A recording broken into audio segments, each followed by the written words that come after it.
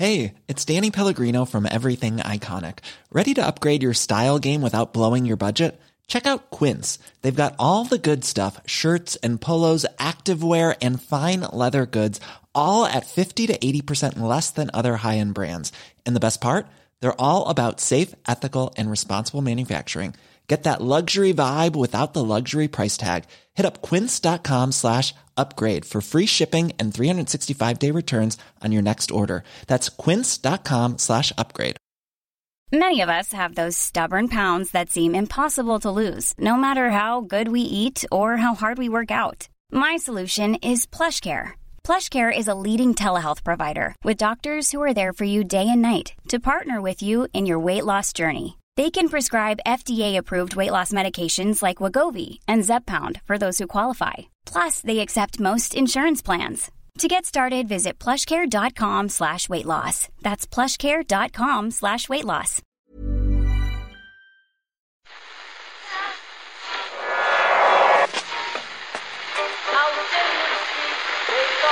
What fun is that? That's the second time it's gone off.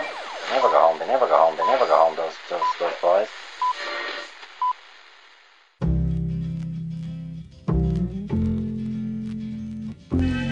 And I said, I want to win the league, but I want to win it better. You can understand that, can't you? Yes. Good lad. So he's almost like having a second captain in the team. Second captain, first captain, whatever. You have to get to a certain stage of superstardom before you can start rating entire countries out of 10 and not come across as a little bit, I don't know, arrogant. Well, I do it all the time. Do people get offended by that? As I'm leaving airports, I just go through security baggage. I turn to France, 4 out of 10. I'm sorry, that's just how I feel. 7 is what Usain Bolt gave Russia. He docked those 3 marks almost entirely based on his impression that Russians don't smile a lot, Ken. Didn't have much to say about the various debates that were going on elsewhere amongst other athletes, but if you don't smile, Usain Bolt is not going to give you 10 out of 10. Well, I think Usain Bolt's impression is accurate.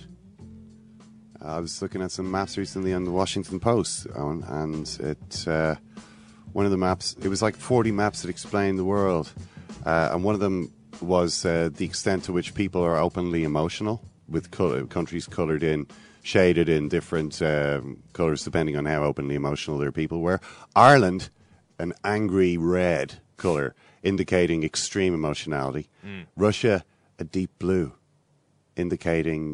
like the frozen tundra. Exactly. Emotional reticence. Any reason to dock 3 marks for that, though? Maybe 1 mark? Or some would say, actually, that sort of emotional reticence should get you extra marks. Maybe if we had some of that emotional reticence, Ken, as a country, we wouldn't have been the best we're in now. Well, look, I'm sure Yelena Isambaeva would say that, I'm sorry, but we are Russians. Maybe we're a little bit different here. And there's nothing wrong with that, because this is our country, and while you're here... Respect us. Respect our expressionless, stony features. Bolt's final message is similar, Murph, to, again, what you generally say when you leave countries. Hey, Russia, it's Usain Bolt. Came here, dominated. Now I'm leaving. That's pretty much what Julius Caesar said. That was, he was the first person... no, didn't he write it in his annals or whatever? Veni Vidi Vici. That was his... I came, I saw, I conquered. That was his... Impressions of Gaul, wasn't it? Or something like that. I think he was talking about Britain, and he was boasting a little bit, because I think what actually had happened was that he had sort of crossed the pond, walked around for a bit, and then got back in the boat and gone home. But that was enough. As far as anyone at home was concerned, he'd pretty much conquered the whole place. It's like buying your holiday souvenir presents in Dublin Airport, basically. Essentially. But, Bolt, I suppose, is following the best there. Sean Kelly was the world's #1 ranked cyclist for 5 years. We're going to talk to him in studio about his autobiography, which is just out. A little bit about doping in the sport, the relationships between the Irish riders then and now. His rivalry with Stephen Roach is actually one of the most interesting parts of the book. It's something that both men have obviously talked about quite a lot in the past, but generally in very nice terms. Oh, we were great. No, I wasn't jealous of him. No, we all got on great. In this case, one of the earliest mentions of Stephen Roach, possibly the first mention, is when Roach wins. Could have been Paris-Nice. There was a big race anyway at the time in the early 80s. And Kelly says, he parked his tank on my lawn. And after that, there's loads of these references. I wanted to bury him, all these kind of stuff, which is all, yeah, you look at it now, of course, with hindsight, and they were friends while also being very keen rivals, I think it's fair to say. Yeah, I was just thinking, actually, that the best reference point we have for this now is probably the Munster-Leinster rugby rivalry, where players can obviously have an awful lot of antipathy to each other when they're playing for their province, and yet come together and play for Ireland, and for it not to be a big problem. The thing with Kelly and Roach is that they didn't ride against each other that often. As in, of course, they're in the same races, but oftentimes a race will be better suited to one of them, or just generally there being an unwritten understanding maybe that it's better for them not to attack each other at certain times. But there were some races such as Paris-Nice, which they dominated between them during the 1980s, which suited both of them quite well, and they both felt they should be winning every year. So those were the kind of battlegrounds largely. And also the Nissan Classics in the 1980s, when there were thousands of people all around the country in Ireland watching them. And maybe there was sort of an exhibition feel to that. I was quite young at the time, but I do remember it just being this exciting thing that was going on. But those guys were racing to win those races very much as well. So there's a lot of that. Now, Roach obviously won a lot in 1987, which wasn't a good year for Sean Kelly. But check this out. This is the World Championship, which completed Roach's incredible treble. This is post-race interview, right? See if you can identify the man asking the questions. But also do note Roach's slightly condescending attitude towards, not towards Kelly, but towards the lesser talented teammates. And also another great feature of the day was the way the Irish team actually worked. I mean, it wasn't just yourself and Sean. Martin rode very well. Paul Kimmage finished in that group too also. Martin and Paul rode extremely well. Like they're limited as regards the final, but they did their best all the way through. Even Paul, Paul was hanging around the back and just the Paul come to the front, it's for the morale. And they rode incredibly. Like when the groups are away, Paul was always there in the front to take us to the front, and Martin also rode behind the small group of Argentines. So it was we were only 4 maybe or 5 in the peloton, but it's a strong 5. Paul was at the back, and I said, "Come to the front, Come on, Paul, book up your ideas." Yeah. Quite similar to a comment Roach made this year when he was talking about Paul Kimmage, saying, "Oh look, I've apologised to Paul over the whole book thing. I didn't take it too well at the time when he wrote Rough Ride, but I've said, Paul, I didn't know what was going on. You're writing it. This is this year." You're riding in the back of the peloton. You can see what's going on ahead of you. I'm riding in the front with wing mirrors. I don't know what's going on in the middle. Too far ahead. By the way, Owen, you never identified who it was. I was going to come around to that, Ken. Oh, okay. I'm trying to weave all this together. No, I see. Just right, sorry. give me some space, I assumed man. you'd just forgotten. So Pat McQuade. Our leader, our great McQuade, cycling leader, that was Pat journalist in the McQuade. field. He was the co-commentator, did quite a good job as co-commentator, Ken, and very confident and competent post-race interviewer. How does it feel, Owen, that Pat McQuade is a better journalist than you and a much better sports administrator?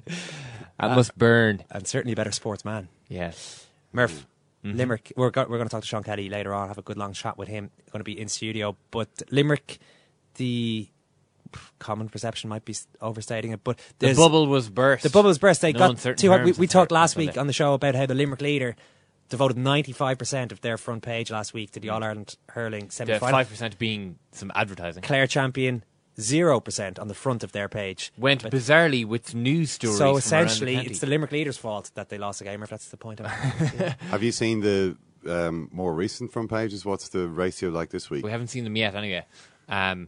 People do say, the hype got to Limerick and all the rest. I just think it's an interesting topic of conversation, because really, can you attribute a team performance as flat as Limerick's to hype? I mean, I don't think that you can, and I think that I'm looking forward to discussing actually with Derek Lang and with Nick English a little later on, just to what extent hype can get to players. I'm sure there are plenty of players who see all of the excitement around the county and say, "This is it. This is what we were born to do, born to experience. This is absolutely brilliant."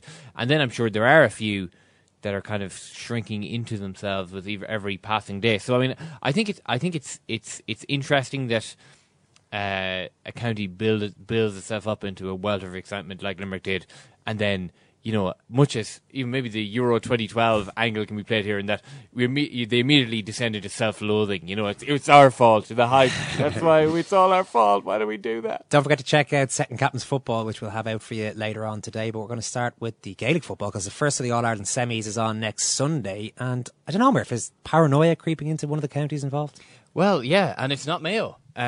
Which I believe we should make clear right from the very start. Well, I mean, paranoia maybe is stretching it slightly, but the build-up has been dominated very much by the Sean Kavanagh rugby tackle against Monaghan, the outrageous fallout to that, and then really Tyrone's response to it. Because I think if Tyrone had let sleeping dogs lie then I think that the news agenda would naturally have moved on. And maybe, in the run-up to the game on television, we might have heard bits and pieces of it. But at that stage, it actually doesn't matter what these people say, But Tyrone had their press night last week, and they released a fact sheet where they kind of very much went on the offensive about Tyrone's fouling record, the fact that Tyrone have been more fouled against than had fouled over the course of the league and championship. When, Tyrone obviously have a winning record in the league and a winning record in the championship, so they have the ball more often, so they're probably not going to be fouling as often because they have the blooming ball so much, So, I mean, I don't think it achieved anything, and to be honest, it probably weakened their position quite a bit, to be honest. Malachy Clerkin, you were at that press night. Yeah. What did you make of the atmosphere there? Is this a case of circling the wagons and trying to maybe get the whole siege mentality going that we hear so much about in sport, or were they genuinely incredibly angry enough that they decided to produce this document? No, they certainly weren't incredibly angry. Tyrone's press nights are, they're a lesson to counties everywhere. They're incredibly welcoming to their big. They've a new centre of excellence up in Garvaghey. They're incredibly welcoming and they're incredibly open. They brought us all into a room beforehand and said, lads, you have the run of the place, you can interview people wherever you want to sit them down, and they said this quite pointedly, you can ask whatever you like. And so we were left in sort of no doubt what we were able to ask. And it was the night after Conor Gormley had received his proposed one-match ban, which was then subsequently repealed the following day, the Thursday. And so obviously we were going to ask about that, and we were going to talk to Mickey Hart about that, and to talk about, in general, the atmosphere around them and the atmosphere around what people think of Tyrone and what their, the image that they project. And halfway through it, Damien Harvey, who was the PRO, he's not the PRO now, Ewan Lindsay is, but he handed out the fact sheet that Murph is talking about there. And, I don't know, Murph, if I agree that it weakens their position. I'm not sure that they have any particular position, but I don't think that it has done them an awful lot of harm. But I do think that it's kind of silly, to be honest. I think I've been agreeing with you. That's the main thing. I mean, I saw somebody sort of say on Twitter, the old political maxim, if you're explaining, you're losing. And that's the thing. There was no need for them to produce. I know that they sort of obviously they felt that Joe Brawley went over the top, but I think most right-thinking people think that Joe Brawley went over the top. And more to the point, most right-thinking people had moved on 2 days later. Yeah. Like, who cares that he went over the top? He subsequently apologised to Sean Kavanagh for the crack about forgetting about him as a man. And so, let's all move on. And I thought the fact sheet was kind of silly, but then, it's great for us. We get to have fun with it. Enda McGinley, 3-time All-Ireland winner with Tyrone, I should say, is listening to this conversation. And I don't know, as a player, would you be happy enough to stay away from all of this and not hear anything about fact sheets or anything for that matter, just get on with playing the game itself? Yeah, I think the players, from a player's point of view, they will be just bursting to get out of this game, like after the whole weekend of the quarterfinals and after all that happened. They would have been just buzzing to get at the All-Ireland semi-final. So certainly the fact sheet and things like that is something that they're not too perturbed about. In fact, if anything, from the player point of view, they would like the whole sense of a vendetta against them to continue on, and because that suits from your own point of view and from motivation and all of that. It's a fantastic place to be. I think it's just I think it's an Irish man's mentality to love this sense that you're sort of the body and you're fighting against this. So look, I think from a Tyrone point of view, they're in a great place for this semi-final. The whole thing about the vendetta against them or this campaign against them, I think there's something to it. For me, the coverage has been too one-sided. So that sense of paranoia that Cameron was talking about, I think that is there. But if you look at the evidence, it's very hard to not agree that there's something there. Like the coverage of the quarterfinals, the only negative incidents picked out was the Tyrone incident, and there was several other significant things that happened I think that were some just people, completely yeah. covered over, you know. Yeah, I know that point has been made. I think subsequent to that, maybe some of those incidents were alluded to by some commentators. So there is actually, well, you would feel that there has been unfair coverage of Tyrone over the last couple of weeks. Like, my problem wouldn't be with Brawley. Like, Brawley, we all know Brawley's in Egypt, and I know Brawley well. And he was texting me afterwards, and I met him again at the weekend. And like I was saying him, I don't have a problem with him going off on one. I am slightly suspicious. It all looks as if he just went off on one. For me, as a barrister, barristers are trained to hold their cool and to know exactly what they're saying and to choose the right words. So I am always suspicious of this sort of thing that Joe's trying to put out, that he just lost it and it's one of them things. Joe's a shrewd boy, and I would always take everything he says with a pinch of salt. But I don't have a problem with Joe saying what he does. Look, that's their intention. My problem would be with the broadcaster sort of very much standing over it and supporting it as good punditry. And Joe talked about the cynical football as a very bad trend that has come into the game. Well, for me, a worse trend is the sort of the targeted abuse of individuals, or the lectures that have been given from studios this year against people that can't really have the opportunity to defend themselves. And it seems to be being encouraged. There's 3 or 4 times this year that there's been significant statements being made in studios, very strong statements against individuals. And for me, that's annoying. And Tyrone certainly have had the brunt of that over the years, without much attention on the good things that we do. Malachy, you made the point in your piece today that, okay, some pundits have been having a go at people over the course of the year, but that when you're involved in sport, even if you don't think it's the right thing to hear, you shouldn't take it too seriously. You maybe think that the people who have been, well, targeted is the word that Enda uses there, should let it wash over them a little bit more. Yeah, it's funny, and okay, it's easy for me to say because, you know, I'm not the one being targeted. But I even thought this at the start of the year. I mean, he was even wasn't it the second show of the year that Eamon O'Hara had the go at Kevin Walsh, and the next day on the 6-1 News, Marty Morrissey had, I can't remember whether it was the Sligo chairman or the Sligo secretary, but certainly somebody in officialdom from Sligo, standing by a pitch with goalposts in the background going, "We all stand foursquare behind Kevin Walsh." And you're going, hang on, that was just some guy on the telly. Why react? Just say, sure, I didn't see the programme. Okay, we lost to London. We're training again tomorrow night. We're going to get back on track. Yeah, it's kind of a damned if you do and damned if you don't, though, because say Kevin Walsh didn't say anything, then it's allowed just be out there. I understand where you're saying. Hang on. I have no problem with Kevin Walsh, as he did later that week, saying, well, Eamon O'Hara can say what he likes, but here's my side of the story. I have no problem with that. Absolutely, that's fine.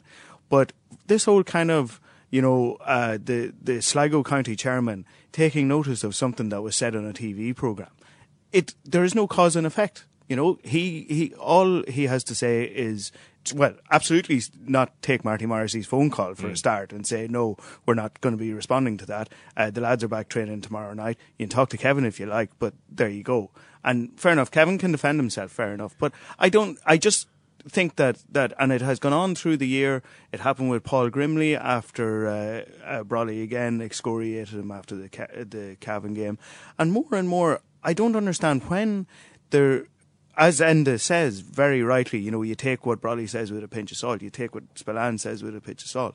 When these people who are employed for entertainment reasons, let's not forget, that is their job. Their job is an entertainment programme on the television. That to then base your argument or to react so strongly, I just don't get it. I don't see why you would. I think the better thing is just to brush it off, much in the way as Enda has just brushed off Joe Brawley. Hey, but what about that, Enda? Do you feel it is possible? You clearly feel strongly that it's unfair. It's been unfair on certain individuals that they have been the brunt of criticism. It's hard to know. Like, I fully agree with Malachy, and I suppose as Malachy's talking there, I'm probably thinking myself, there probably is a need to I suppose become more mature. Like the proliferation in media coverage of the GAA is massive over the past several years, and I suppose now it's about making statements, and you can even see players and managers are now starting to come out with stronger statements, where sort of several years ago, I know what me as a player, you give the same run-of-the-mill responses to every single question for fear that you would for fear that you would ever motivate the opposition.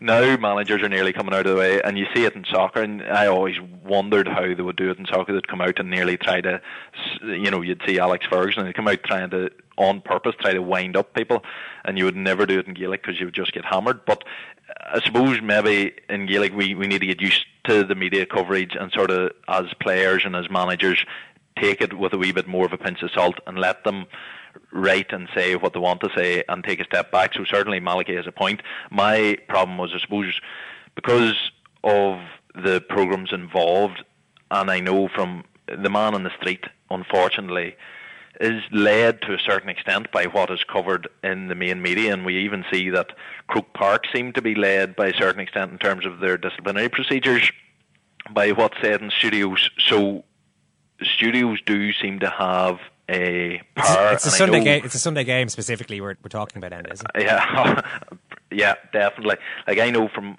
my point of view, the Tyrone team that I was involved in, and I was thinking about this recently, we, for my money, and obviously I'm highly biased in this, if you take 10 of the best football matches in the past 10 years, I would think Tyrone is probably involved in about half of them. If you take the Tyrone v Armagh clashes, the Tyrone v Kerry clashes, and the Tyrone v Dublin clashes, there's some brilliant clashes there over the years with some of the best football we've seen.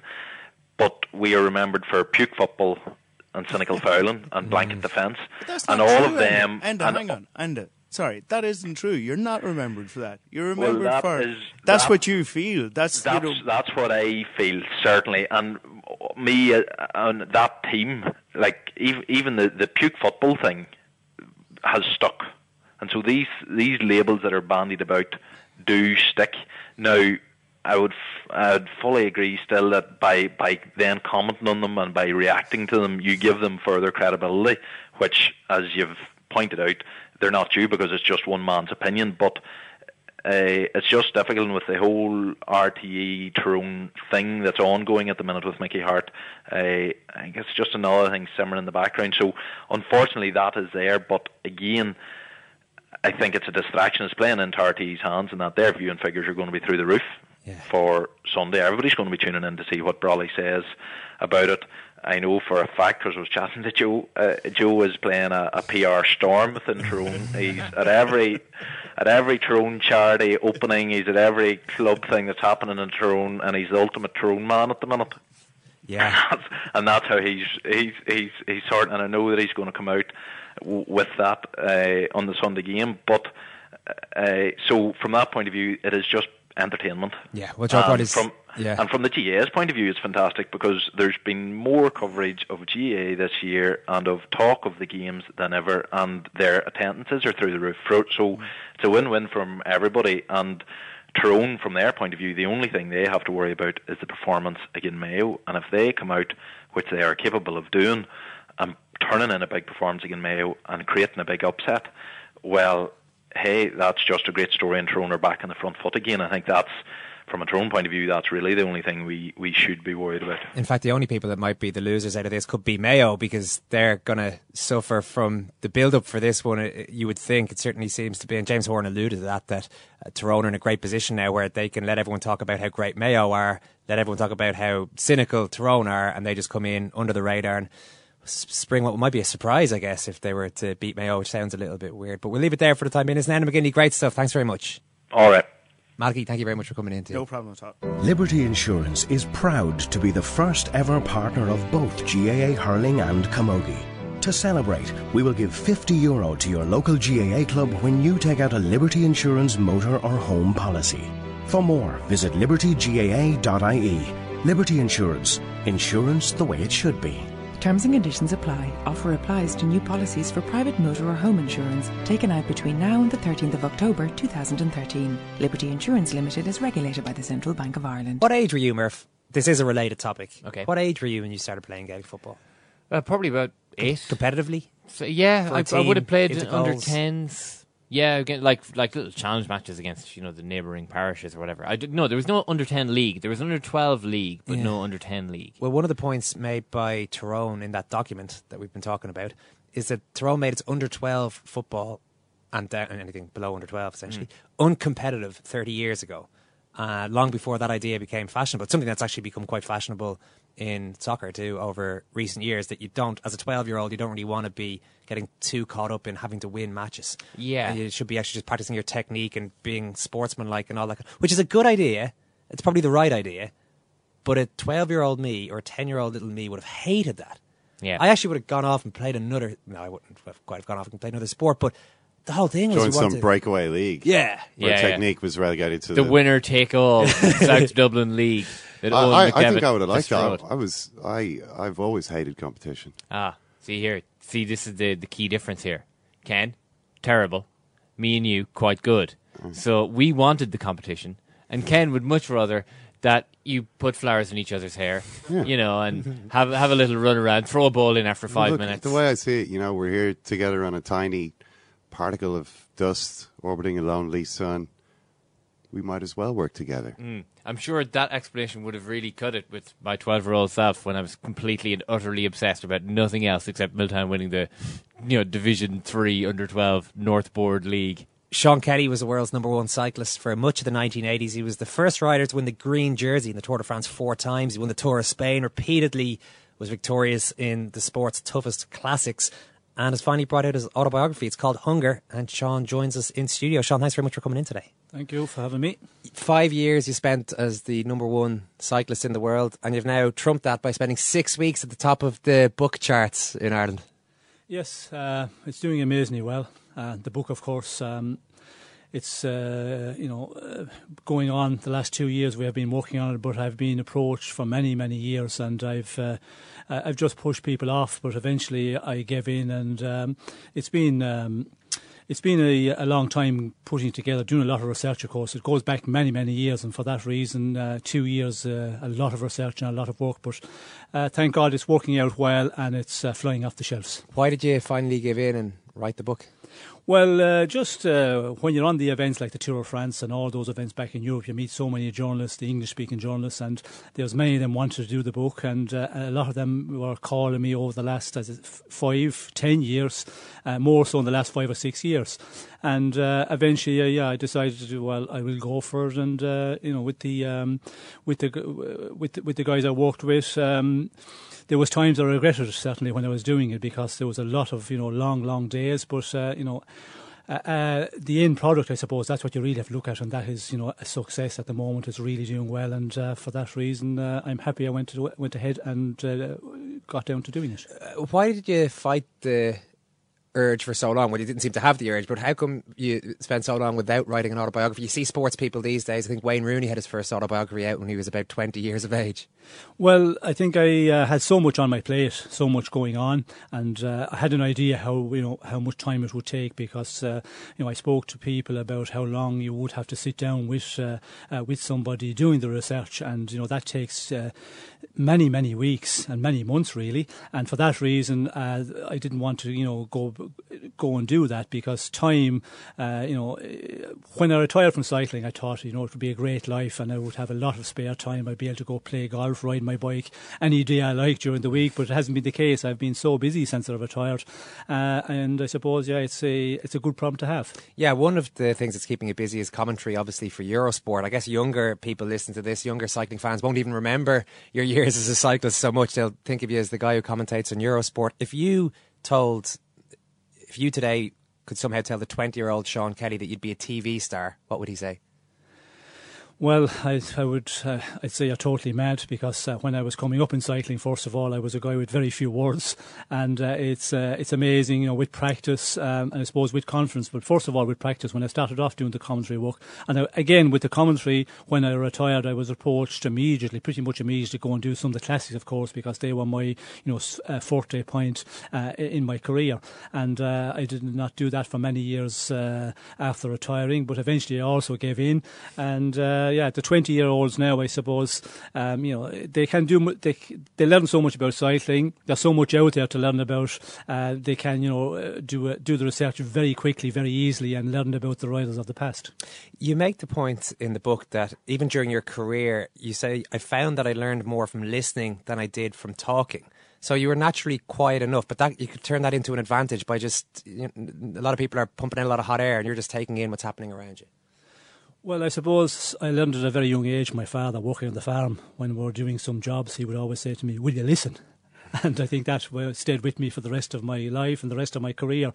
And then I went on, become professional. And of course, I was a man of very few words. I listened a lot, and I joined the Garibaldi in the beginning of my professional career, my first year's professional. And I always remember to this day, the Garibaldi said to me, when you're talking to the journalists, if you give them 3 words, they will make 25 out of it. So be careful what you say when you're talking about the events. And especially when I went further up in my career, when I was winning the classics and when I was favourite for the classics, he would always say to me, do not, give them too much, because then they will knock you down if you do not win, if you do not succeed in the event. Even within the peloton, did you find it was maybe an advantage not to say too much, have a little bit of a mystique around you?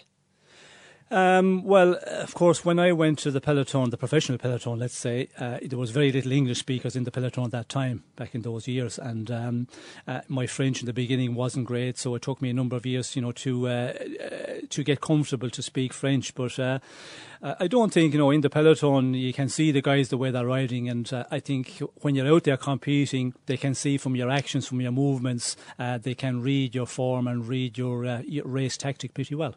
Most recently in this tour, you got the chance to commentate in an Irish stage victory. I remember watching Dan Martin win that, and you were cautious enough about calling it too early. He was on a 2-man breakaway, but the chasers weren't too far behind. At what stage did you realise that they were clear and that Dan Martin was going to win a stage for Ireland? Well, when it's 30 seconds, of course, in the last number of kilometres, it's always a risky one, because you have 2 guys out in front, and we've often seen in the past when you get 2 guys, they get to the final 2 kilometres, and then they start looking at each other, who's going to, keep on the pace setting on the front in that final 2K. And when there's a group behind, as was the case in that stage with Dan Martin won, there was a group of at least 25 riders, and if they get together in the final number of kilometres, 30 seconds can melt down so quickly. So you always have to be real careful, and always the worry about the guys will not cooperate together when they get to the final number of kilometres. But thankfully they did. They worked well together, and of course you never know with 2 guys. It's all about how much you have got left in the tank in the end of a stage.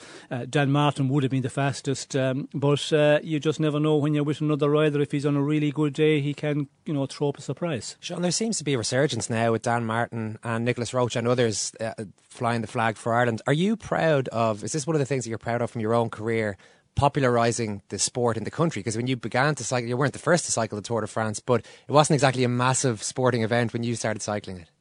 No, it certainly wasn't a massive in Ireland. Yes, in Ireland, in this country, it was one of the minority sports, I suppose you could say. And when I went abroad, there hadn't been anybody there for many years, so it took a long number of years before the press started to give it a bit of coverage. And then we got that snowball effect where we had a huge successful years with all the Irish riders on the professional scene, and we had an explosion here in Ireland with the amateur scene. So it's great to see the guys on the circuit at the moment in the Tour de France. We had the 2 Irish guys there this year. And one thing I will say, I think, back in the end of the 80s, we had a lot of very talented riders that got very close to getting into the professional ranks, but just missed that step, by a tiny bit, by a fraction. And unfortunately, we missed out there. And that's what we got 10, 15 years maybe where we had nobody out there. And it's just a matter, if you miss out for a couple of years, well, then you take a drop, and interest dropped, and it did certainly drop in Ireland as well, because the number of riders competing dropped off a lot for many years. Why is that, do you think? Why wasn't it built on at the time, the success of yourself and Roche, and there was Paul Kimmage, Martin Early, all these guys around at that stage? Well, I think we all thought it would just grow from there, and it would be a snowball effect. And I certainly thought, I was under the impression of the same thing would happen as Cycling Ireland was. And a lot of people say, well, Cycling Ireland didn't do enough, and I suppose in hindsight they did not do enough. But when you look at the way we were competing, the four of us were competing there in Europe, and winning the big tours, winning all the classics, and the crop of talented riders we had scattered all over Europe, in Belgium, in France, in Italy, very, very talented Irish riders. I was sure that they would, a number of them, go on to get into a professional team and go on from there, and I was expecting, at least 5 or 6 to continue on when I was coming to the end of my career. But unfortunately, they did not make it into to get a professional contract, and then we lost out. And I think with the Eastern Bloc countries allowed to become professional, I think that was a difficult one for the Irish, because there were so many Eastern European countries with very talented riders wanted to ride for nothing. You give them a jersey and a bike and off they would go, and they would compete there. And for that reason, I think the Irish guys missed the train, and we missed a huge opportunity to grow from the great years of the mid-80s. Yeah, and they were great years. If people, and a lot of people do remember them, of course, the Nissan Classic arriving. Whatever about you guys competing abroad, seeing you all in the flesh cycling around Ireland, competing really I guess intensely against each other and against the other top cyclists with huge crowds. They were pretty happy days for you, I guess. Well, the Nissan Classic was an amazing event, of course. The first time the Nissan Classic was on the road, the first year when we came back to compete here, it was just unbelievable, the turnout we got at the start. All the towns we went through, the workers were left off for an hour off work to just see the race going through. The schools were, had their half day, and the amount of people that came to the roadsides, came to the finish.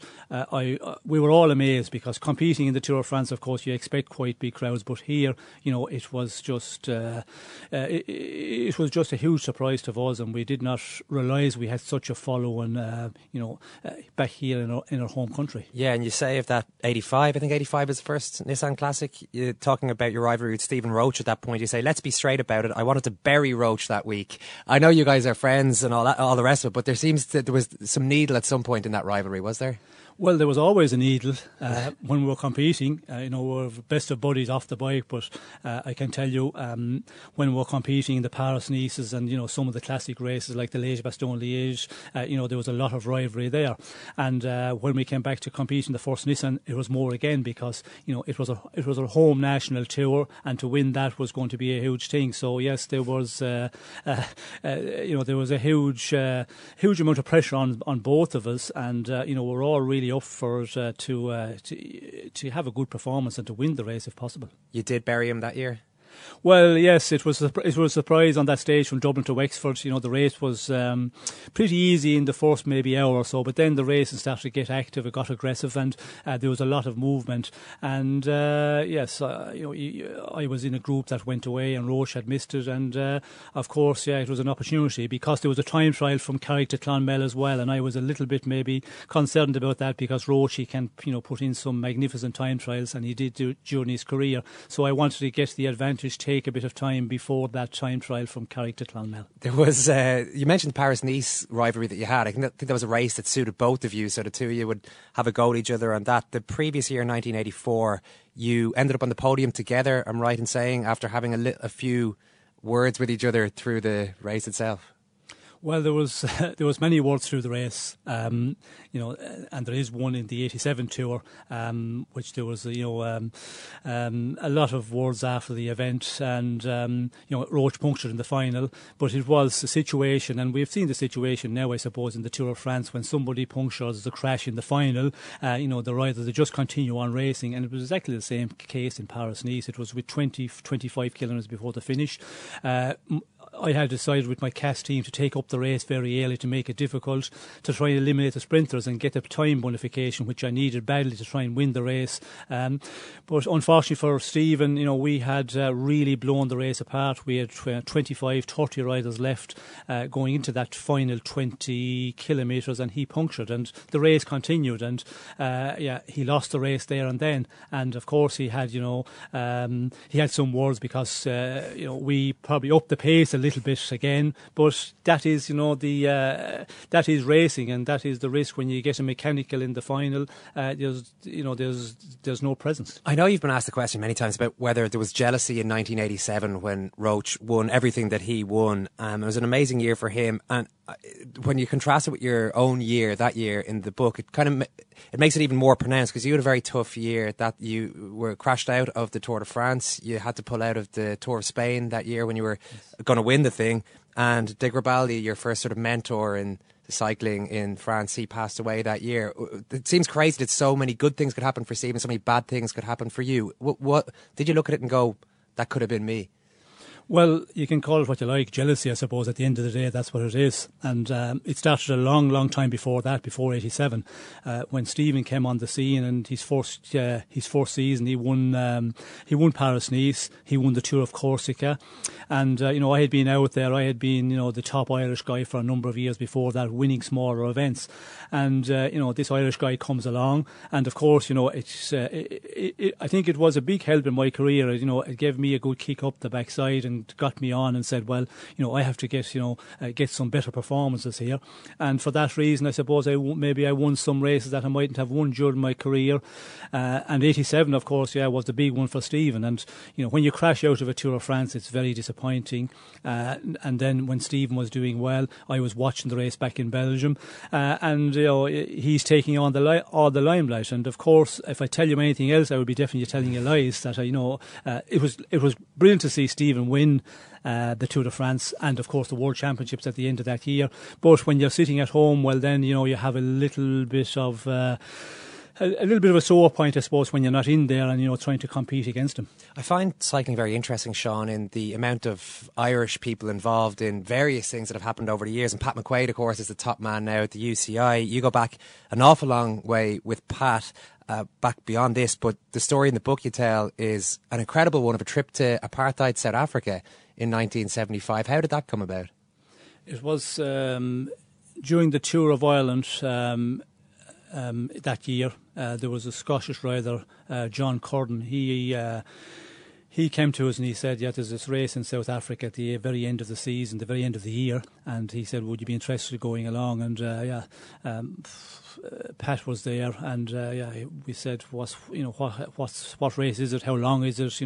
And we just talked about the event. And then he said, you're going to be competing under false names, and it's going to be a GB team, and there's no way you can be found out because you're not going to be riding under your own name. And we decided to go there, and of course, the story we know the rest. Liz Taylor was on her second honeymoon out there, and there was a lot of the English tabloid press there, and they decided to do a story, and that's how the word got back that we were out there competing under false names, and we got suspended from competing in the Olympics the following year. I get the sense just from reading that chapter that you don't really regret that now, going to apartheid South Africa.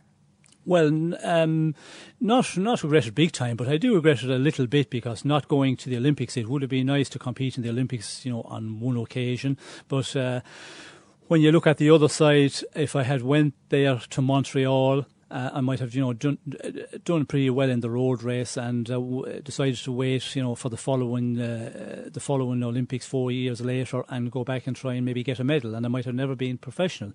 So I think, that's the destiny is set out for you, and being suspended from going to the Olympics, that was the reason I went to France as an amateur for a year to Metz, and then I got a professional contract and moved on from there. So, maybe I might never have been professional if I hadn't went to South Africa. In terms of what was going on in that country at that time, though, there was a very good reason why people weren't allowed to internationally play sport over there. You didn't have reservations about the regime there or anything you saw there? Well, not before I went, certainly, because I did not really know a huge amount about it. But when I went out there, I see it for myself, and I see the reasons why. Of course, yes. When we got suspended, well, I read a bit more about it then, and I studied it a bit more. So certainly before I went out there, I didn't realise it could be the reason that it could be so serious. But of course, I think the story was that we could go out there and compete under different names. I think that was what sold it to me. Your friendship with Paul Kimmage, did that become strained when he brought out his book Rough Ride? Not really strained. I commented on the book when Paul brought it out. As I said, I'm not a book reader at all, and you never read the book from cover to cover. Never read from cover to cover, and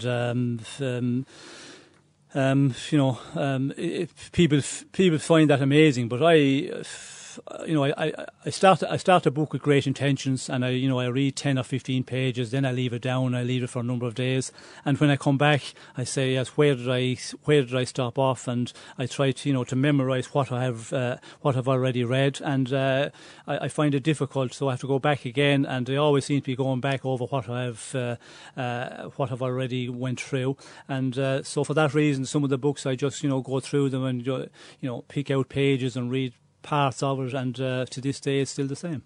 The subject of doping features fairly briefly in your book, Sean. A couple of pages on your own positive tests, a little bit, about 3/4 of a page on Rough Ride, and a small bit about Pelletier, your former teammate who was taken out of the Tour de France one year. Not much more than that. Did you deliberately not want to spend too much time speaking about that subject, which is quite a hot topic in cycling these days? Well, I suppose the book is about myself. It's not really about doping. So if you go into the doping situation, you could take over half the book with that. Would that not be an interesting thing, though, given that you're such a legend of the sport and you have an important role in it now in terms of talking about it? I think people might be interested in you going into detail on it. Well, I don't know if people are interested in going into a book about Sean Kelly and talking about doping maybe for 50% of the book. I don't think they would be interested in that at all, because the doping situation has went on for far too long. Too many years, and we have read so much about it, and I think people are pretty well educated on the doping situation because it's getting so much exposure over the last 15 plus years. So I don't think the book about Kelly, we don't have to devote a huge amount of the book to doping. I think what the people are interested in is about my career and the earlier days of my career, how I got into biking, and a lot of interesting points right through my career. Yep, no, I take that point. I just feel that perhaps you talk about people understanding doping now and there being a lot more education, which is true, but I don't think you can ever learn too much about a subject like that. So if you maybe talked a bit more in a bit more detail about doping in your era or what you think of what's going on now, that might benefit people. Well, I think, as I say, what we have read over the last 15 plus years, people are pretty well educated now on the doping problems we've had, which went on for far too long. So I don't think I can add an awful lot to it. I went through the problems that I had during my career. I covered all of them subjects, and I felt that was all I needed to do. You tested positive twice yourself. That's right? Yes. Yeah. And then 1984 was Paris-Brussels, a 3-month suspended ban. Can you explain what happened there? Stimul was the substance that was found. Well, I think it's all in the book. There was a problem within the doping control on that occasion where there was a lot of confusion. There was a lot of people in there, and I was giving a positive on a product called Stimul, which is something that I checked out with my GP in Belgium. It's something that students take when they're, going for exams or studying, many hours leading up to exams. And it's a product that I never had taken. And I went through the process, of course, where you have the B sample and then you go A sample first of all, then B sample. And in the B sample, there was the sample was a lot less than the minimum requirement. So there was, a problem there immediately. But of course, when you go through the controls, you sign off all the paperwork. And when you sign that, well, then you're agreeing that everything is carried out correctly. But when you go to 35, 40 controls during the year, you get so used to going to them, you probably just, do not take enough attention. And I think that was my problem as well on that occasion. I had been to the controls. It was I think September would have been that race, Paris-Brussels. So I had been to the control certainly 35 to 40 times. So, you get so used to it, you maybe do not take as much attention as you should do. And, that was, that could have been the problem that happened at the end of the day. But there was, an incorrect there was an incorrect in the sample B there, certainly. The incorrect part of that being that you didn't feel there was enough urine in the sample, in the B sample. The recent book by David Walsh, 7 Deadly Sins, which he brought out, he said that he was with you in the morning of that race and that he heard a bottle of pills clanking around in your back pocket, which aroused his suspicions. Well, that's something that came out quite late. I had known David for many years, and it seemed to surface 15 years later. That story, but certainly having something in your back pocket, it wouldn't be out of the ordinary. I certainly went into races with some tablets in my pocket. You would have caffeine, you would have something maybe for cramp. In the classic races where you have to do 260 kilometres, you would have an anti-cramp tablet which you would take in the end of the race. And I did take caffeine, anti-cramp. I took them a lot of times in the end of the big classic races. So having something in your pocket wouldn't be abnormal, out of normal at all for the riders going into the big, long distance races. Right, both David Walsh and Paul Kimmage brought that same story up. I think Paul was there that morning as well. Do you know why they would speak like that? Because they were insinuating that it was that they felt that it might be something more than just caffeine pills. Well, again, as I said, the story came out so many years later. I cannot remember if it was correct or not, if I had something in my pocket or not. Because, as I said, some races you go out, the important races, the big races, of course, you would take something with you. In the end of a 260 kilometre race, as Paris Brussels would have been, as all the big classics are. Although the Paris Brussels wasn't a big classic, it was still a long distance race. So, yeah. I'm not saying that I did not have something in my pocket. It's certainly possible that I could have had something in my pocket. As I said, the caffeine anti-cramp tablet that would have been often the case when you go into these long distance races. The second positive test was in 1988. That was for codeine. This was something that you took in a cough bottle. Yes, something that I went to my pharmacist in Belgium, who was a member of the Belgium Cycling Federation, and it was in the earlier part of the season. The Pays Basque, of course, was in end of April, and I went to him and I said I want something, a cough syrup which I can take during the events in case I get a cold and get a cough. And during that Pays Basque, tour of the Pays Basque country, I took the cough bottle, went to the control on the final day, and yes, I was taken positive with codeine. And I suppose, yes, when you look at the products, codeine, is it a performance-enhancing drug or not? I don't see that as a performance-enhancing drug. I think it's something for the general health of the riders. But there's a lot of products on the list of the UCI which are positive, but I don't regard them as being performance-enhancing products. You say in the book that was only a small distraction in the days leading up to the Vuelta. It didn't seem to be a massive deal in the 80s, a positive test. Even that first one we talk about, you didn't actually have to serve any suspension. Ultimately, you had to pay a relatively small fine. Yes, well, the regulations, of course, back then they were not as severe as they have been in the last years, and I suppose it all comes down to what you're taking with as well. If you're taking with some performance like growth hormone, steroids, all of that sort of products, well, then it would be a much serious situation. And of course, the team as well. The team behind you, they realise the problem. They study the situation, and that helps a lot as well. So I feel that those products, they're something that everybody should have a right to take. I think if you're a little bit sick and you're in an event, take it a week-long race, take it a 3-week race, take it a one-day race, you should be allowed to use some of those products. So the codeine, you've been quite clear on what you feel about that. Regarding the Stimul or any other banned substance, are you saying that you never took any, besides that positive in 1988, you feel the 1984 positive there were some procedural errors with? So you didn't take Stimul. I suppose the question is, did you ever take performance-enhancing drugs knowingly? Well, caffeine is a performance-enhancing drug because it was on the list for a number of years.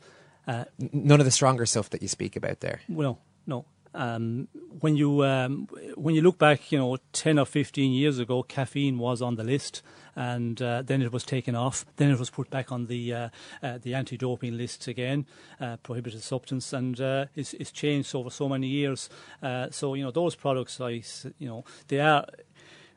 if you really look at them, well, you could say they are performance enhancing. But now you look at caffeine, it's not on the list anymore. Do you feel, Sean, in any way that the omerta that people talk about with cycling, and we kind of touched on it there with the reaction to Paul Kimmage? I know that you, as somebody who'd been a friend of his, were being badgered by everybody in the peloton about what's this guy doing. Nobody was happy at that time that anyone would come out and speak out. It seems to be a little more accepted now. But do you think that code of omerta, that code of silence, contributed to the problems that cycling ended up facing, which escalated in the 90s and in the noughties with Lance Armstrong?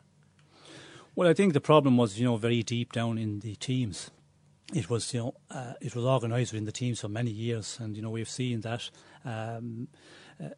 much later on. And I think nobody realised the doping problem was so serious going back 15 plus years ago. The guys writing about it, they were highlighting a lot, but they did not realise it was so serious. It was just as time went on and more information came out, more things surfaced.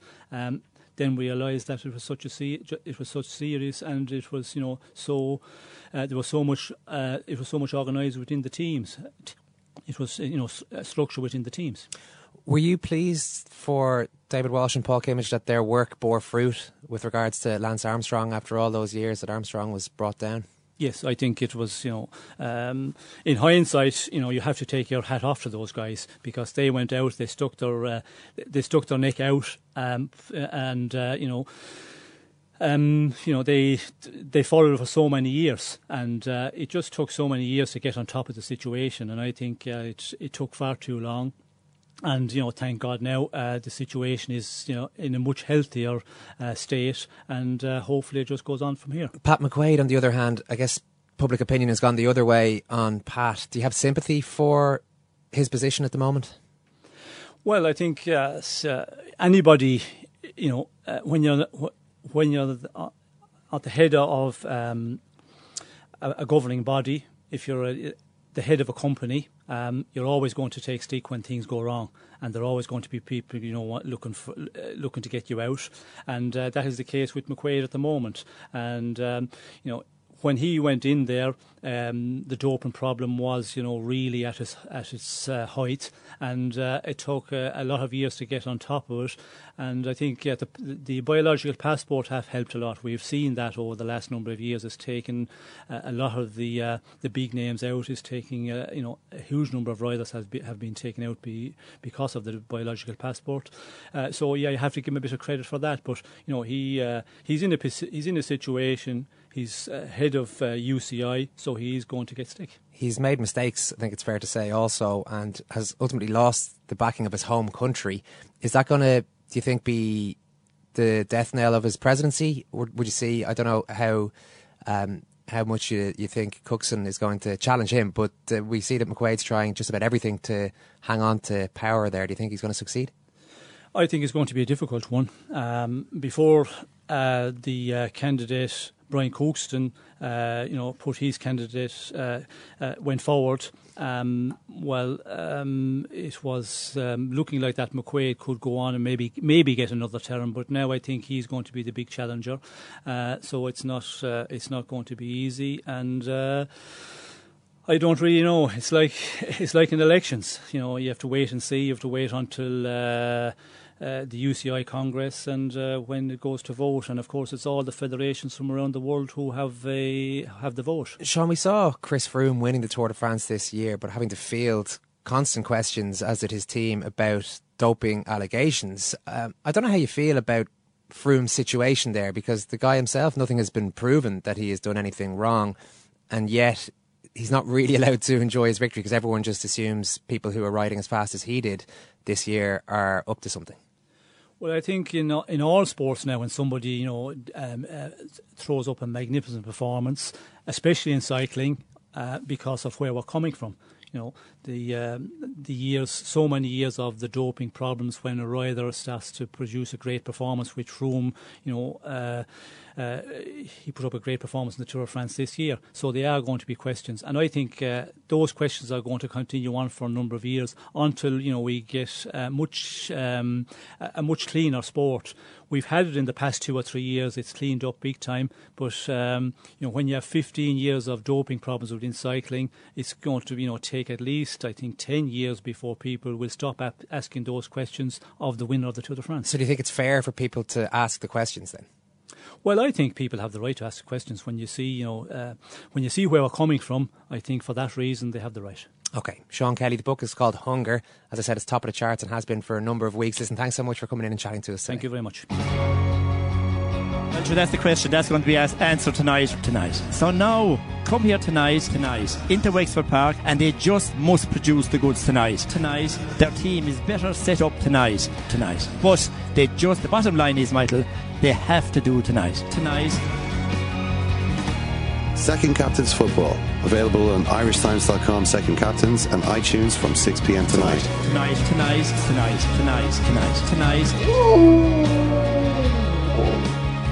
Hope you enjoyed that chat with Sean Kelly. Cycling is an interesting sport for quite a few reasons, but one of them is the Irish interest. We once had the two best riders, and I thought Sean was very good there, and the rivalry with Roach and just what Irish cycling was about at that time. We now have the UCI president, of course, and two of the journalists who took on Lance, not forgetting Emma O'Reilly and other characters involved there. But I know there is an argument, by the way, I'm sure people listening to say that Sean isn't obliged to write about doping. He's entitled to only put in a couple of pages if that's what he wants, which is fair enough. I just think that in the book, and even chatting to Sean there, the more he gives you, the more somebody like that can give you about doping in his time and what he thinks about it now, the better I think you can understand what is a huge subject, a problem that nearly brought cycling to its knees. I don't think it's too much of an exaggeration to say. And when he does make points again, for example, like the idea that he raised that certain substances that aid recovery, or just aid, not so much aid recovery, but help you get better if you're sick, as normal non-sports people would use, should be allowed. Yeah, I mean, these some things people you can debate that, but those opinions are good to hear. These things are called medicines in the normal context. I mean, every day I take insulin, which is banned on the water banned list. I'm sure I could get it to UE, if I was in a, but it's in certain contexts can be abused. I mean, that is kind of the big question mark, the big kind of grey area with doping is, at what point does medicine stop and doping begin? Any athlete who has an injury is going to get treated for it, and treatment is a way of speeding up healing or improving prospects of healing from injuries. And if you've got something which helps you to do that even faster, it's a point that Bernd Schuster has raised in the context of football just in the last couple of days, saying, I don't believe it's doping. If you've got a player who's injured and something helps him come back 2 or 3 weeks earlier, as far as I'm concerned, that's good. And at the moment, that's not good, because at the moment, the only way that you can sort of draw this grey area is more or less arbitrarily saying this is illegal and this is legal. And if you take the illegal stuff, then you've broken the rules. But the question is, should certain things which are illegal be illegal? That's where it becomes much more difficult. The point about Kelly that I was really trying to get at there is that I think we all know enough now, and he says that we're a lot more educated now than we were, which is true. I think we all know enough to put particular cases into context and to look at it. He talks to us about the 2 positive tests that he had. There have been other allegations made, and there's no point just spending half an hour going through all of them necessarily. I think it's only fair that you put those couple of positive tests to him and see what he has to say about that. But any rider from that era who comes out now and says, yeah, I took this, I took that, this was the situation at the time, I don't think people are going to come down on them like a ton of bricks necessarily. And it actually would add to, or does add to, our understanding and the whole narrative. No, exactly. It would add to our understanding and the general understanding of what the sport was like at that time and how the sport really worked, and to preserve a real account of what was happening at that time. But I suppose from the point of view of people who are actually involved, maybe the loyalty is to all the other people who were involved at the same time, and maybe they're thinking, do I want to make it's fine for me maybe to talk about what was going on with me, but if I do, necessarily that implicates other people. You know, there's no way of really talking. I mean, with Tyler Hamilton, he gave chapter and verse on doping in his book, but obviously it completely...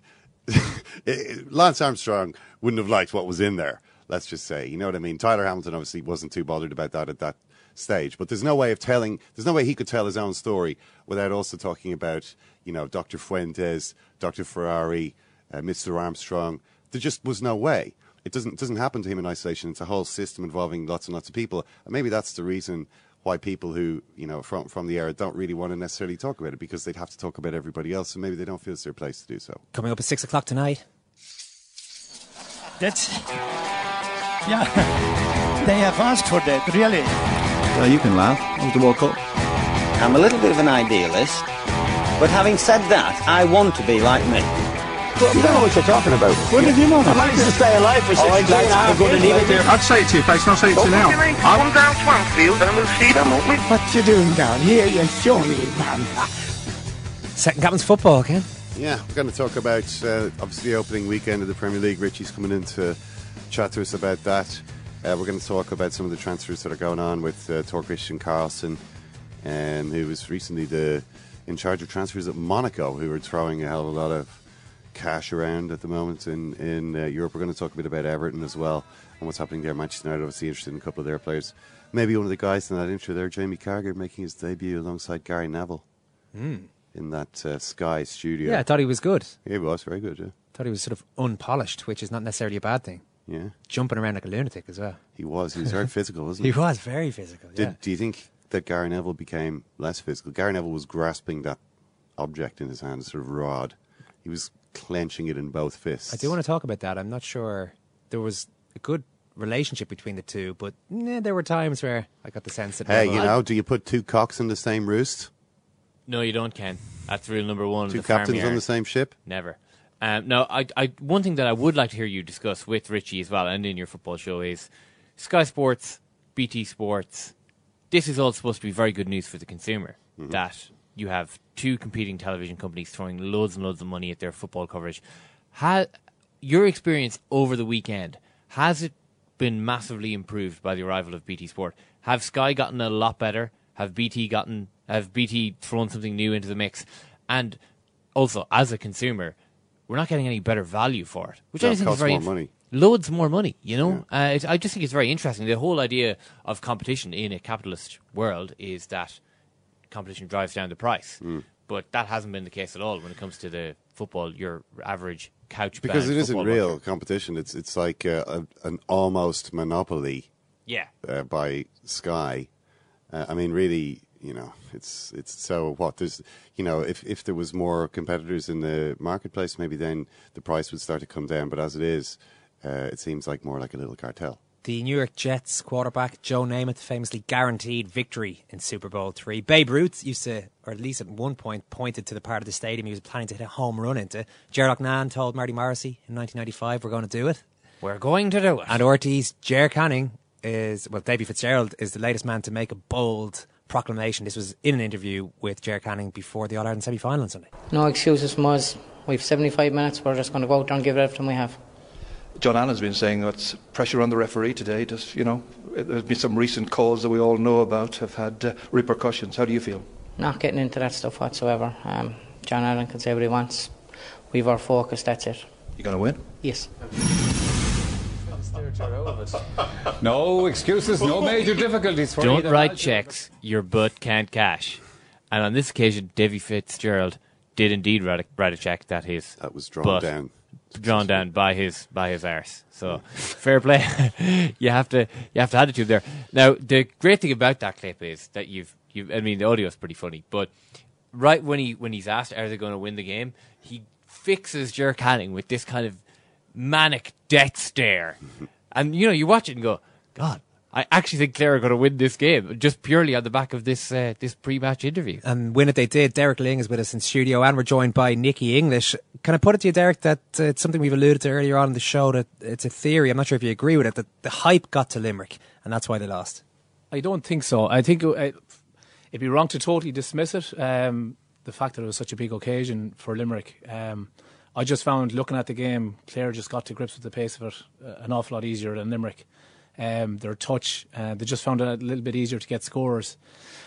And you'll have to, I felt for Declan Hannon at one stage. He came out the sideline trying to rise the ball and it just wouldn't get into his hand. And as Nicky would tell you, every player has games like that when it just doesn't go right for you. And unfortunately for Declan, he's one of their main players and he was on freeze that day. And he's a player that would have been hyped up coming into that game. And, even in the last few years since I've stepped away from it, there's one thing about not looking at newspapers and everything else, and you can avoid a certain amount of what's written and what's been said about you, both positive stuff and negative. And Declan is a fella that would have been built up to be Limerick's main player, and he could have been feeling good going onto the field of play. Next thing you step up, you take your first free, it doesn't go right. The pressure builds as it goes along, and the fact that he's probably thinking to himself, all these guys are relying on me to slot it over the bar, so it's added pressure as it went along. And I've had days like that myself. Nicky probably only a few, but these things happen. But I think it would be unfair to just put it down to hype. That's why Limerick lost it. I don't think it was. I think Clare were just a better team and got to grips with it. Is there any need for... You always hear about this thing of managers needing to shield their players from the hype and the build-up to a game. It's probably particularly an All-Ireland final, but for these counties this almost was like an All-Ireland final because they've been away from it for a little while. Is there any need to really do that? You talk about not reading the newspapers and these kind of things. Is it the more important aspect of it to make sure that on the day they handle the situation correctly, that really what the hype is not the build-up to it, but the actual day when they arrive and the Limerick hurlers arrive and see 40,000 Limerick people in there, Croke Park cheering them on? Is that maybe even more important how they handle the day itself than how they handle the couple of weeks leading into it? True. I mean, there's always hype for All-Ireland semi-finals, finals. Obviously, a little bit bigger because of the fact that Limerick haven't been in one in a few years. Probably 2007, I think, was the last time, or 2009. And the same goes for Clare. But, I think it's a good thing. The hype building up to these games is a good thing. You like to see the flags out in the houses. There's a good build-up. There's a buzz around. I mean, that's what players... that's what you're aiming for at the start of the year. That's what it's all about. But the key thing, I think, is to remember at 3:30, that's when the ball is thrown in. You have to be focused on the job at hand. And it's all well and good trying to enjoy the occasion. Some players do, and that's the other side of it. It's all very individual.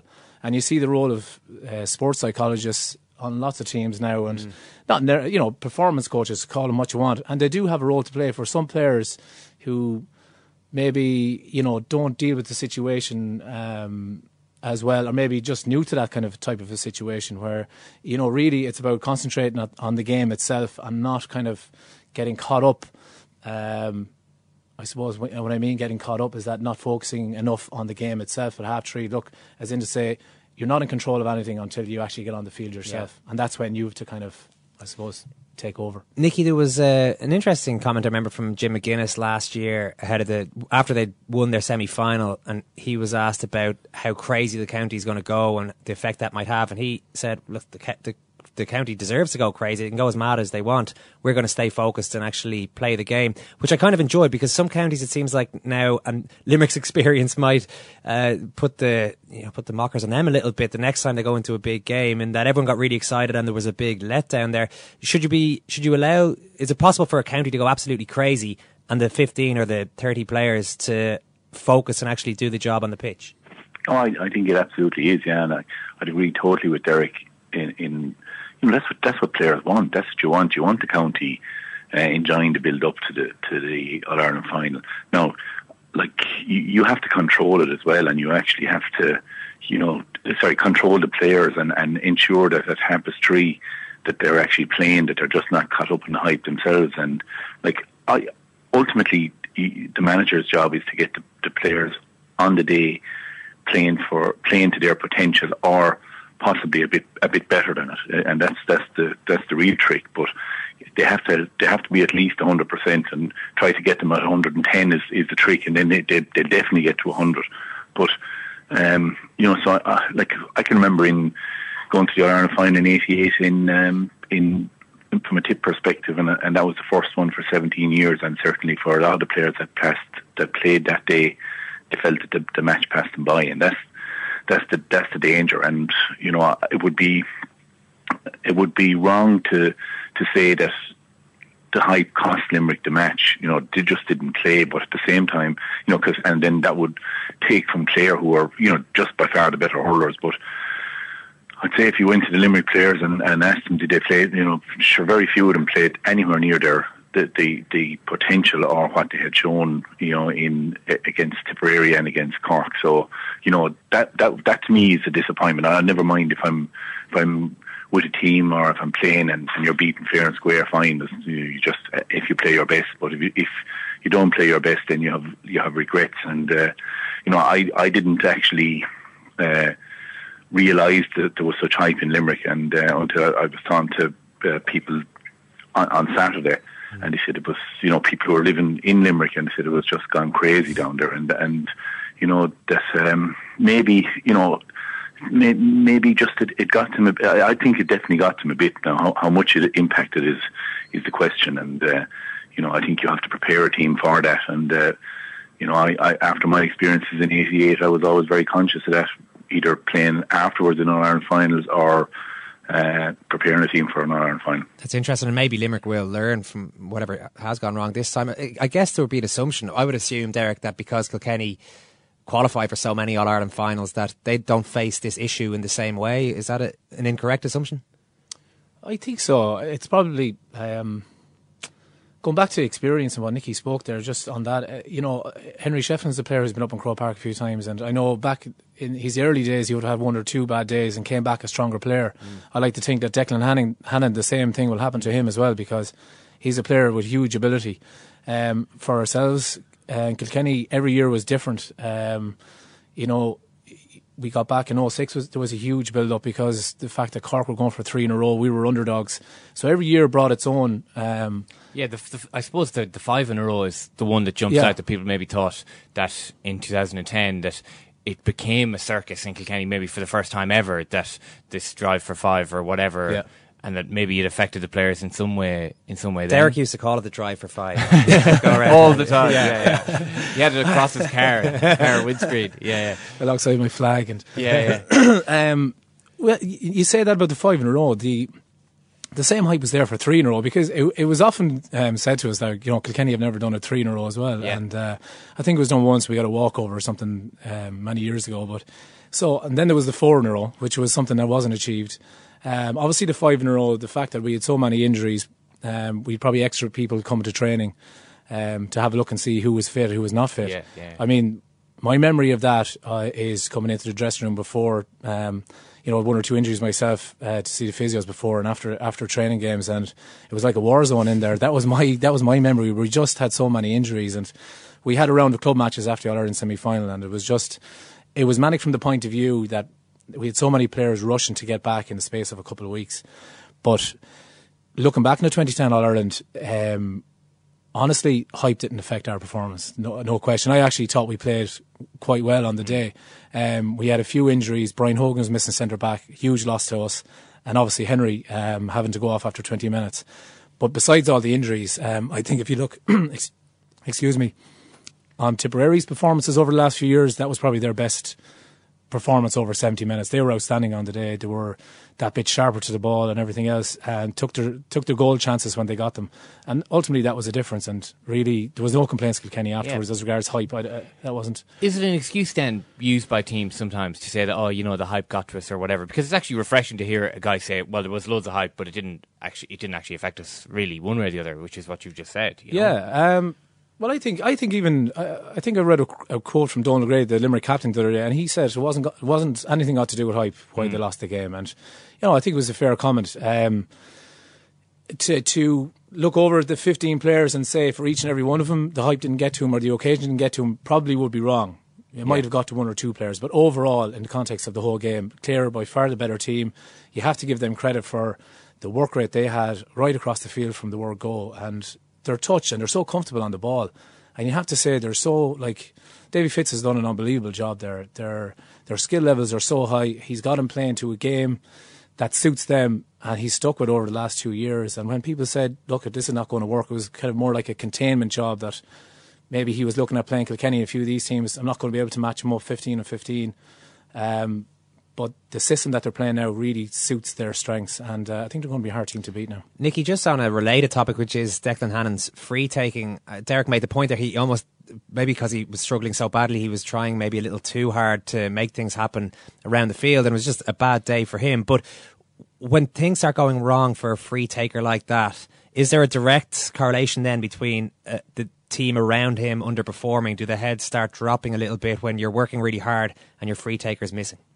Yeah, well, I think there's two parts to it really. Well, first of all, the free taker is effectively he's damaging himself anyway by missing the frees, but there is a greater impact around the place as well. And everyone presses a bit harder, and if you're pressing, it's not always working. And just because you're pushing at it, you're rushing it, and people become anxious, and the touch becomes worse. And that's effectively what happened in Limerick's case. Like the frees really they were spooked anyway, possibly, or maybe they weren't, but it looked like they were spooked, and their touch was poor. They were slow going to the ball. They were behind the ball, and they just didn't play. They didn't go to the ball with any any kind of just sense of like, this is it, let's go for it. Like they were holding back, I felt, and maybe that's the 5 weeks as well. You see, it's certainly, I thought it wasn't as obvious with Dublin, but they didn't challenge the ball the previous Sunday as hard as they did against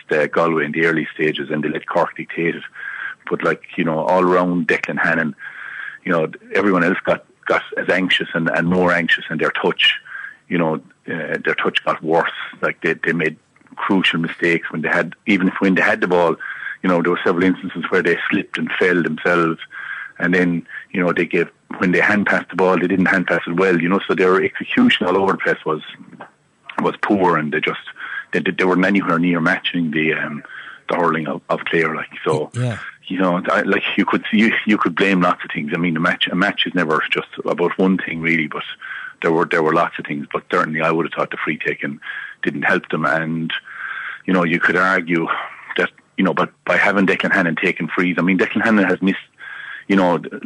This year, if you go back to the league final against Dublin, I was at it in Thurles. I mean, they had trouble with frees that day. Conor Ellis started on him, then Declan Hannon went on him, and neither of them were good early on, and eventually Shane Dowling took him coming on against Tipperary starting off. Hannon missed a few frees, so it's not been that didn't just come out of the blue.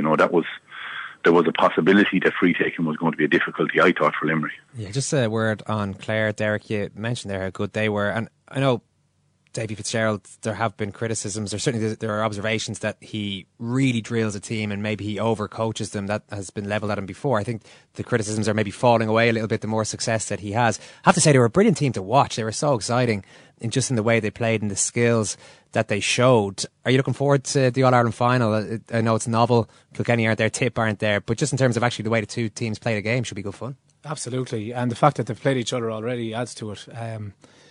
Yeah, like Jimmy Barry, you can be sure is looking at the Clare game plan, how they set up. Patrick Donnellan just sitting in front of the full forward line, and he has the role down to a T. The one clear goal chance Limerick got on Sunday, Graham Mulcahy, Patrick Donnellan was really, he's tracking back that stopped the goal, and that could have been the difference. That could have been the catalyst for Limerick at that stage. So I'm sure Jim Barry's looking at that. Patrick Horgan's playing full forward. You can be sure Clare looking at that again to maybe stop his influence on the game. So two kind of similar teams, really mobile teams, really comfortable on the ball. Their touch, their stick passes to date have been excellent. So it's really set up for it, and you can be sure Cork both are looking at the game plans and seeing which way. I personally myself, I don't think both of them will deviate too much from how they've played so far this year. I think they'll just go at it and may the best team win. I don't see too much in it. I think the last day you look at Clare against Cork, it was probably Clare kind of missing those opportunities that they had in the first half. They'll look at that again. Same thing could happen again, in a couple of weeks' time. It depends on who hits the ground running and who, I suppose, handles the occasion and who's on form on the day. Yeah, and two teams who will both very much believe that they're going to win, I would say, Nicky. Oh, yeah. You mean, sure, as Derek says, there's going to be nothing in it. I mean, they've played 4 or 5 times already this year. The league final was a draw, and the championship, or the league relegation playoff, that was a draw, went to extra time. And, other than for the missed goals starting off the last day, Clare were right in the game in the Gaelic ground. So, yeah, no, there's nothing between them, and they're very similar in style and in age profile. Really, both very young teams. I think both have improved significantly actually since the first day in Limerick. Clare, they didn't miss much last Sunday, which was unusual for them. Now, they didn't create a whole lot of goal chances, but their conversion rate was much higher, and they didn't make the same mistakes that they'd making in defence. And their style has evolved. Like, they're not just playing it as short as they were, and they seem to be taking more responsibility on the field. So I think Clare has certainly improved, and you couldn't argue that Cork haven't improved either. Their defence is much more solid than it was in the first couple of minutes against Cork against Clare in Limerick, and their forwards are dangerous as well. Similar to the Clare lads, and you have Brian Murphy coming back, who did such a great job on Tony Kelly the last day in Limerick. So it's set up now for it's very hard to call, actually, to be honest. It'll be you'll have people be split as to who's going to win it. Both will believe they can win it, and I'd say it'll be very close and a good game, yeah. Derek Ling, thanks very much for coming into us, and Nicky English, thank you very much as well. I guess the one point about the freeze that we didn't really get to there was just that it doesn't just affect a team, it also affects how a game goes, because if you're in the opposition side, you think, well, we can definitely foul 60, 70 metres out. They're not going to score these frees. I'm not saying Clare were in any way dirty or cynical, particularly the other day, but in general, that's something that can happen. Oisin McConville was on talking about free taking with us earlier on this year. Do you remember that chat? Yeah, and he basically said that if he was stuck in corner forward and hadn't got a ball, beaten to the first couple of balls by the corner back, and after 15 minutes they get there, he hasn't touched the ball in this first 15 minutes, Armagh get a free. Oisin says, right, I'm in the game now, walks up, knocks it over the bar, and through no good play of his own, the cornerback is now thinking, right, okay, he's on the board now, he's got to score. Now, I think you kind of have to be Oisin McConville or someone of a similarly confident sort of mindset to say, right, I've got a ball in my hand now 40 yards out. This is my time to shine, as opposed to, I haven't even touched the shagging thing and now I have to kick this over the bar. I think that's, it comes down very much to personal choice, but it is a chance for you to get your top scorer on the ball in a game and to get him off the mark. And it can obviously go both ways, and it went a horrible way for Declan Hannon the last day, but you often see the free taker hits his first 3 points from play, then suddenly gets a chance from play, and he doesn't even have to think about it, over it goes, and he's in the game then. That's about it from this show for today. We have got Second Captains football coming up a little bit later on. Drop your emails into us, secondcaptains@irishtimes.com. That's the email address we're on now, secondcaptains@irishtimes.com. You can also follow us on Twitter @secondcaptains, facebook.com/second captains. Thanks, Murph. Thanks, Owen. Damn it, I was holding it together for most of the show. Thanks, Owen. Thanks, Ken. Thanks, guys. Thanks for listening. We'll chat to you later.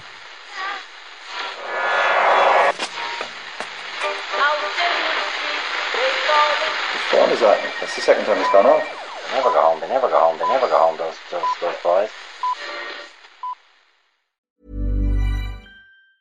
Hey, it's Danny Pellegrino from Everything Iconic. Ready to upgrade your style game without blowing your budget? Check out Quince. They've got all the good stuff, shirts and polos, activewear, and fine leather goods, all at 50 to 80% less than other high-end brands. And the best part? They're all about safe, ethical, and responsible manufacturing. Get that luxury vibe without the luxury price tag.